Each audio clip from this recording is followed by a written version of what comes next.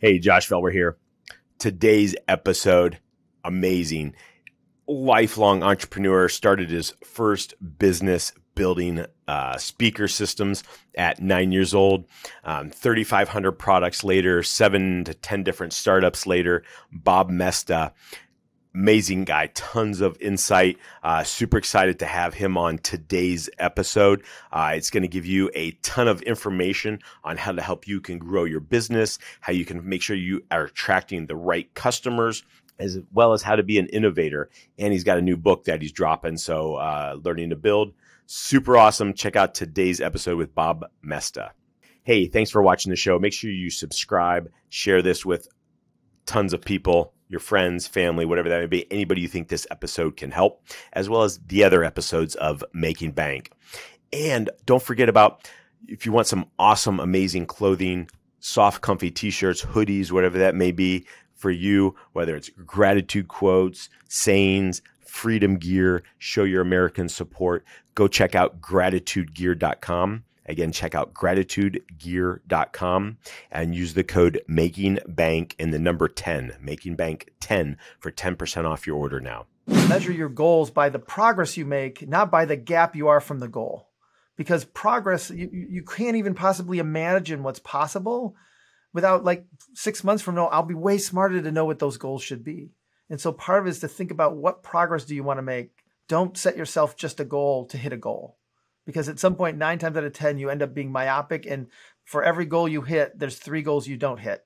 And ultimately, you have to trade off to get to make progress. Next up, representing Primal Life Organics, Josh Making Bank Felber.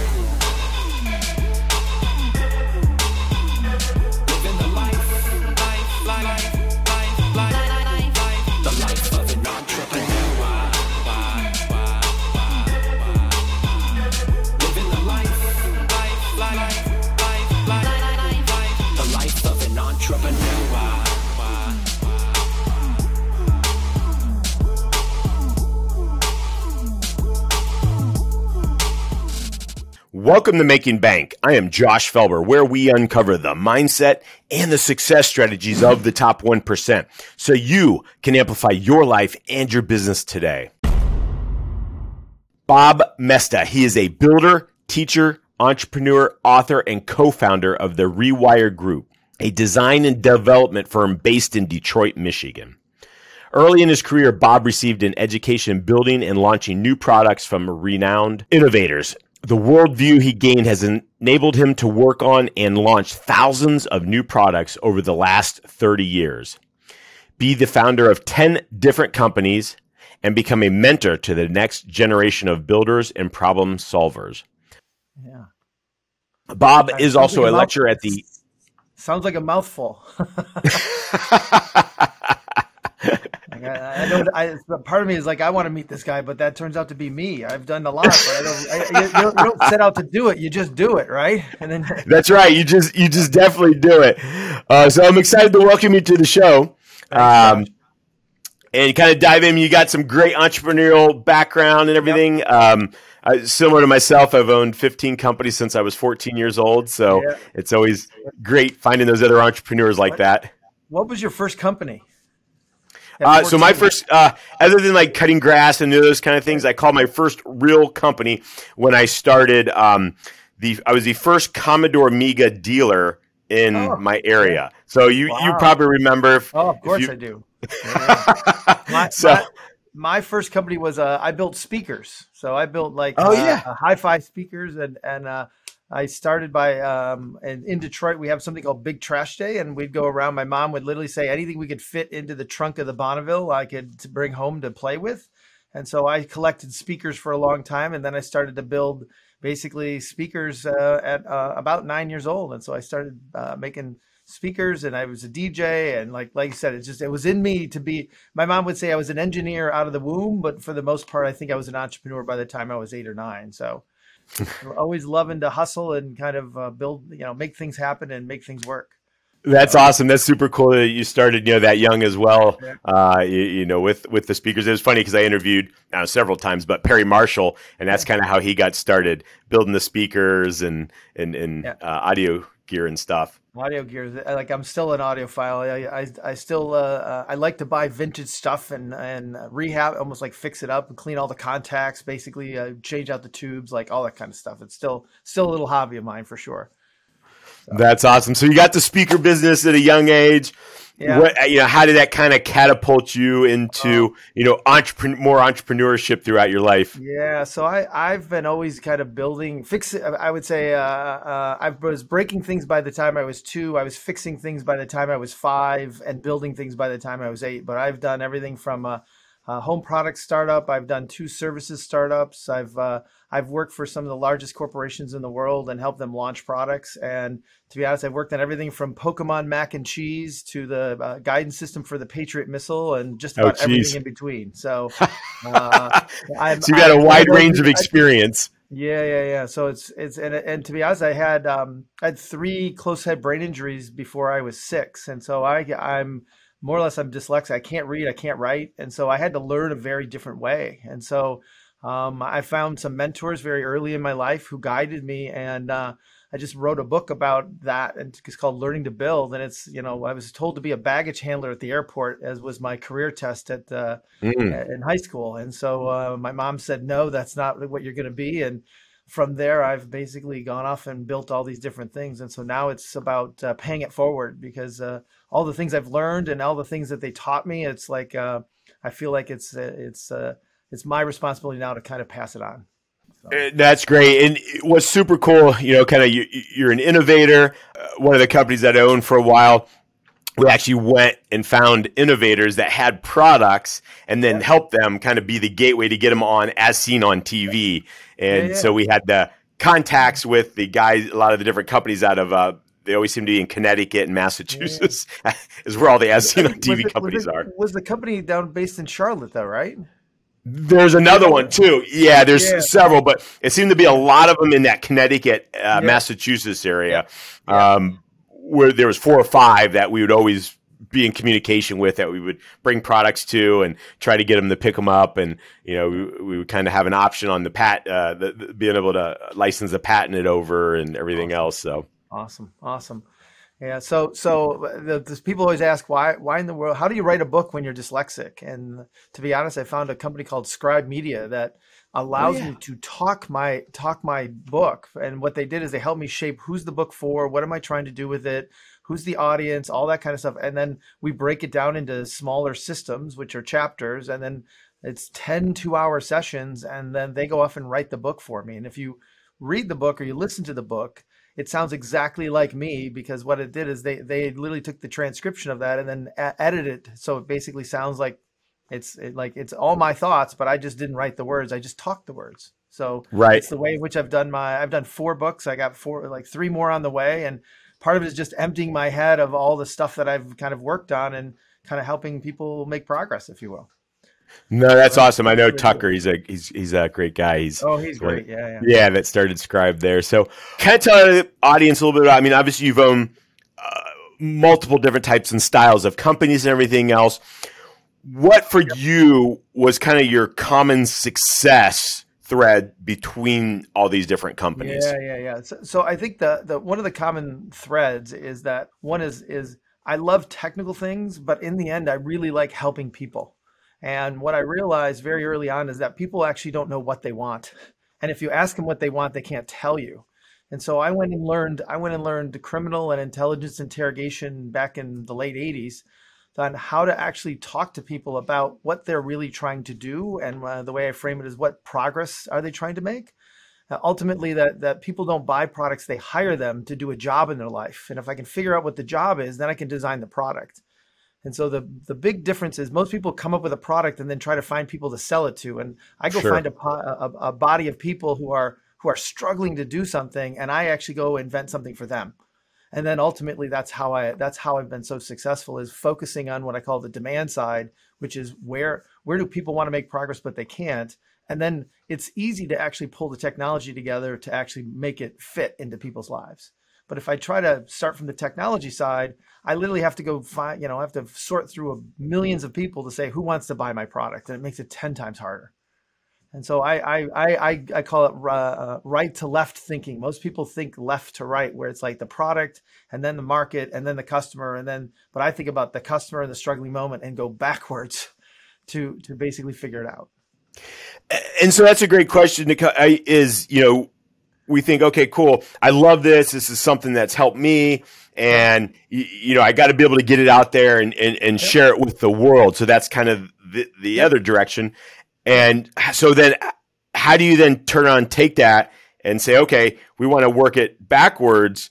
Yeah. But then that might not even be the right product that you're even thinking of. That's exactly right. So a lot of times, I have a small design firm right now, and this is my 7th startup. And for me, it's always starting with where is the struggling moment in the market? And then how do we actually then take what resources you have and kind of aim it at that struggling moment?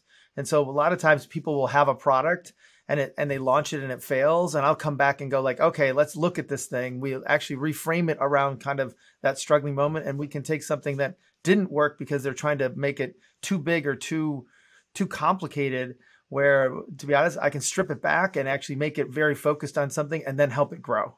And so it's almost like being a gardener more so than a launcher of products. You have to be able to nurture it, and you have to know the right soil and the right everything wrapped around it to help people kind of figure out how to fit it into their lives. So I've worked with people like Casper and help them build that business. I've worked with Basecamp. I don't know if you know who Basecamp is, out of Chicago. Yeah. I've worked with them.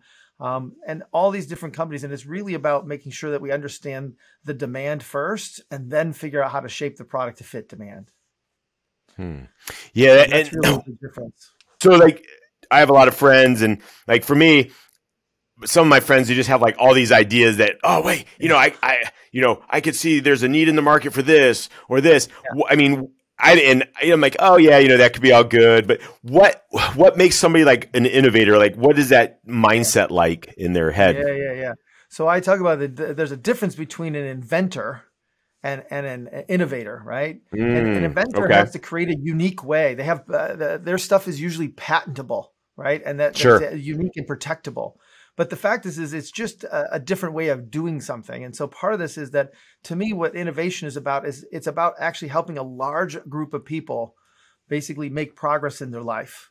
And so part of this is that most people come up with the idea, and I always think of ideas are really, really cheap. Everybody can come up with ideas. There's thousands and thousands of ideas, right? But the ones that really hit are the ones that actually land on something where people want to do something, but they can't. And so part of this is to be able to figure out kind of where are those moments where people are struggling or people want to do something, but they can't. And then ultimately figuring out how to design something to fit into their lives, right? A simple example of that is I worked with a company called Southern New Hampshire University. I don't know if you've seen them on TV or anything like that, but I started talking to them back in 2010 when they had about 500 online students. And we figured out how many people want to go back to college but can't. And can we figure out a way to actually help them do that? They now have 200,000 students globally. Wow. And so you start to realize it's not focused on so what we did is we figured out what caused those 500 people to literally say, I'm going to pay to go back to college, but I'm never going to come to campus. We end up figuring out why they did that, what they did it for, and what they were willing to pay. And then we found other people willing to do it. And in the first year, we went from 500 to 10,000. Right? It was just that many people. So you start to realize it's a much larger market when you say, how many people want to go back to school but can't? All right, now I can actually go build something. So that's where it starts. And I usually, again, as an engineer and I'll say a technologist, I love technology, but at the same time, I'm very prone to over-engineer everything. And as Jason Fried says, he goes, you're better off with a kick-ass half than a half-ass whole. Right? So I live as you mentioned, taking Southern New Hampshire and growing that, obviously you've uncovered social motivation or what, something behind the buyer's purchasing decisions. That's right. You said you went to, train with the criminal justice side of things to figure out and help make sure you ask your right questions. What's kind of a process, somebody watching that they can go through to help uncover, some of what those purchasing decisions, social motivation is? So one of the things I did is I wrote another book, or I got another book that was actually before this one, called Demand Side Sales. And it's about understanding, like, think of this, you go to business school and there's actually no sales professors. How is that possible? Right. You know what I mean? Like, it's ridiculous. And so what I did is I actually documented the process to figure out on how to, instead of selling, how do we just help people buy? And so in that book, I actually outlined the entire process of how I go about actually understanding how I want to sell, but how do they want to buy? And ultimately, how do I then design the sales process to mimic the way they want to buy? And in it, it's all about interviewing 10 people, not a whole lot, but just very few people, and understanding the causation. What caused them to say, today's the day I want a new mattress? What caused them to say, today's the day I want to go back to school? And you don't talk to people who want to do it. You talk to people who did it. And when you find those people, then you can actually say, for every one that made it, there's 100, 1,000, 1,000,000 behind them who want to do it, but they haven't figured it out. And that's how I actually build product, all from that basic premise. And it starts by having 1 hour conversations about behavior, a story extractor, to extract what caused them to say, today's the day that they're going to stop doing something and they're going to do something different. And it's very, very, it's all based. So the best book that I could recommend on learning these questioning techniques is called Never Split the Difference by Chris Voss. It's just, it's an amazing, it's more or less what I learned almost 30 years ago. But at the same time, it's one of those things where you start to realize, those are just really good techniques and methods to actually understand what people are saying and what they mean. No, hey, Chris is awesome. He's been on the show before. So guys, go check out Chris Voss's episode on Making Bank. Awesome. You brought him up. His book is great. And we jump into some of those questions and everything in there. Obviously, with your new book coming out, Learning to Build, right in the beginning, I remember, I was trying to remember back, is you guys talk about the mention the matrix and the whole red pill, blue pill analogy. What do you mean, or why is your book kind of that red pill? So this is one of those things where what I did is, I'm 57, going to be 58 soon. I'm on my way kind of to, I would say, retirement, or what's next in a different way. I think it's more about teaching. So I'm now at Northwestern, at the Kellogg School, and I'm teaching there as well. And what I did is I kind of took a step back and looked at I have over 870 notebooks from all the way back from when I was a little kid. And I was, as my youngest just graduated from college, is kind of like, what am I going to do with all this stuff? And so I went through it and kind of looked at it and said, what did these people teach me? And what did I learn how to do? And then I actually took the top 20 innovators I worked with throughout the last 30 years and said, what do they know how to do that literally people aren't talking about? And so I came back with this 5 bedrock skills of innovators and entrepreneurs. And most people think about it as a process or it's like, a tool, but I think of it as skills. And so the 5 skills are things like, one is empathetic perspective. A really good innovator or entrepreneur can see things from other people's perspective, unclouded by their own judgment. Like, they can actually play the role of somebody else. And they can see around corners because they can connect the dots between different perspectives.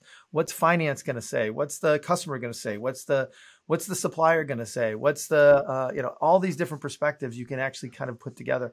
Really good entrepreneurs can do that. Another thing is that good entrepreneurs and innovators, they can actually uncover demand. What's interesting is most people think product causes demand. But demand exists whether there's a product or not, because it's all rooted in this notion of struggling moments. And so intuitively, most entrepreneurs and innovators know how to see where people struggle and know how to talk about the problem to solve or the progress to make. And then you start to realize that's a really key skill. A third one is really about cause and effect, and that they understand the difference between correlation and cause and effect, and they have mental models to understand how things work, and they're curious to find out how things work, right? And then fourth one is basically prototyping to learn. What's so interesting is that a lot of people prototype, or they do A/B testing, and what you start to realize is that most of the time you're just testing what you believe right? Or what you think is right, like hypothesis testing. And I always say, look, I'm not smart enough to have hypotheses yet. I got to actually go prototype so I can learn. And so it's methods and tools to actually go figure out how to use prototypes to show me what I don't know or uncover the unknowns, as I call them. And then the last one is, and this is kind of the most crucial one, is really good innovators and entrepreneurs know how to identify and manage trade-offs. They know how to actually decide what not to do, right? And you start to realize that that is actually a very, very important skill. And when you talk to entrepreneurs and you can see how decisive they are, and it's, truly being successful as an entrepreneur, like you have to say no probably 100 times more often than you say yes. And so you have to be able to understand that balance between when you say yes and when you say no, and being able to have tools and methods to actually help you build that skill of knowing how to manage the trade-offs is crucial. And so I kind of packaged that all up and kind of wrote it in a book, and then told it from the perspective of what I call young Bob, which is when I was young and how naive I was and how I thought about things, to enlighten Bob of how I actually approach things now. And so it's that whole contrast of what are those 5 skills and how do we learn them? And we all have them, but it seems like most entrepreneurs and innovators are at a completely different level than most people. No, that's so true. And you mentioned, the trade-off, and, that's a super important skill. Can you expand on that a little bit more? Yeah. So think of it as most people think about, like, if you're building a software product, right? There's all this feature creep. It's like, oh, we got to add this. We got to add, we could add this. We could add that. Knowing what not to do and knowing where to stop. And like that whole aspect of how to create the kick-ass half as opposed to the half-ass whole. So for example, at Basecamp, one of the things people talk about all the time is, I'd love to have a Gantt chart. I'd love to have resource allocation. I'd love to have all these other things. But one of the reasons why Basecamp is so successful is the fact that it's actually so simple, your grandmother can use it. And if I start to add all these other features, I actually start to alienate the low end of the market. And so you start to realize that you have to make that trade-off, that if you listen to your best customers, they usually actually take you out of the market that you're in. And so part of it is knowing what not to do to make sure that you can actually focus on the market that you're trying to help. Gotcha. And then, so taking, all these 5 skills, how are they going to help somebody watching, have a better life, a better business, or what, what they're doing? So this is where I like I said, I think everybody, anybody who's read the book and I've talked to them about it, what happens is they'll say, God, I'm really good at cause and effect, and I'm really good at, managing trade-offs, but I don't know how to prototype to learn. And what you start to realize is that, again, I'm not necessarily good at all 5, but the reality is, I always build a team that has at least those skills in our executive team that enables us to do all of these things simultaneously. And so, to be honest, it's one of those things where you need to read it and understand it and then start to practice and hone and refine and go down the rabbit hole to get to that next level. Like the best way to learn empathetic perspective is to go take improv classes, go actually work in the theater. And you start to realize, like as an engineer, they never teach me how to see things from other people's perspective. They might actually do that in art class, but empathetic perspective is more of an art than it is a science. And so how do you actually get out of your comfort zone and start to realize how do you see things from other people's perspective, as opposed to trying to convince people of your perspective? No, that's so true. Guys, I hope you guys are really listening to what Bob's talking about today. He's diving into a lot of different areas that can help you, help your business. Make sure to go back, listen to this again, watch this, and take those notes and then start applying those. Understand what that seller or what your motivation of somebody that's coming to your business, why are they buying those products, and then how you can then connect with them through a 1-hour phone call and really understand what those purchasing decisions were, as well as really figuring out in your business the 5 skills that Bob talked about and where you are with each of those, and then how you can actually start to improve and be better in certain areas, as well as build your team around some of those ones that you may be missing. We got a couple minutes left. What's something you're like, man, I really want to make sure I talk about this today, or Josh was going to ask me. I was just thinking about that. The one thing I think that if I could pass on that I think would be has been so useful to me is to realize, number one is there's way more unknowns than there are knowns. And that you have to appreciate and humble yourself to realize, like, when you think you know the answer, I can almost guarantee you don't. and that you have to actually take the time to actually identify the unknowns. And most of the development work is about making the unknowns known. And so, like, think about it. We plan when we're the stupidest about something. And then we hold ourselves accountable to that stupidity, as opposed to realizing, look, this is where I want to start, and this is the direction I want to go. And the fact is measure your goals by the progress you make, not by the gap you are from the goal. Because progress, you can't even possibly imagine what's possible without, like, 6 months from now, I'll be way smarter to know what those goals should be. And so part of it is to think about what progress do you want to make. Don't set yourself just a goal to hit a goal, because at some point, 9 times out of 10, you end up being myopic. And for every goal you hit, there's 3 goals you don't hit. And ultimately you have to trade off to get to make progress. For sure. And Bob, where can people get the book at? Learning to Build? Learning to Build. Amazon is the primary place to get it. It's Learning to Build, the 5 bedrock skills of innovation entrepreneurs. The other one is demand side sales, which is stop selling and help your customers make progress. And then I have a podcast that I do that just kind of takes the latest thinking that I'm doing and applying it. It's called The Circuit Breaker. And so those are the 3 ways you can kind of find the book and connect with me. Otherwise, if you've heard this and you want to talk, my thing is LinkedIn's the best place to kind of reach out and have a conversation. Awesome. And guys, we got the links right down here below. So go check out either one of those books that Bob mentioned today that he's got tons of his insight over the last many years of entrepreneurship and innovation. Yeah. Bob, thank you for your time today. Really appreciate you coming on Making Bank, and great to have you. Thank you. Have a great day. I am Josh Felber. You are watching Making Bank. Get out and be extraordinary.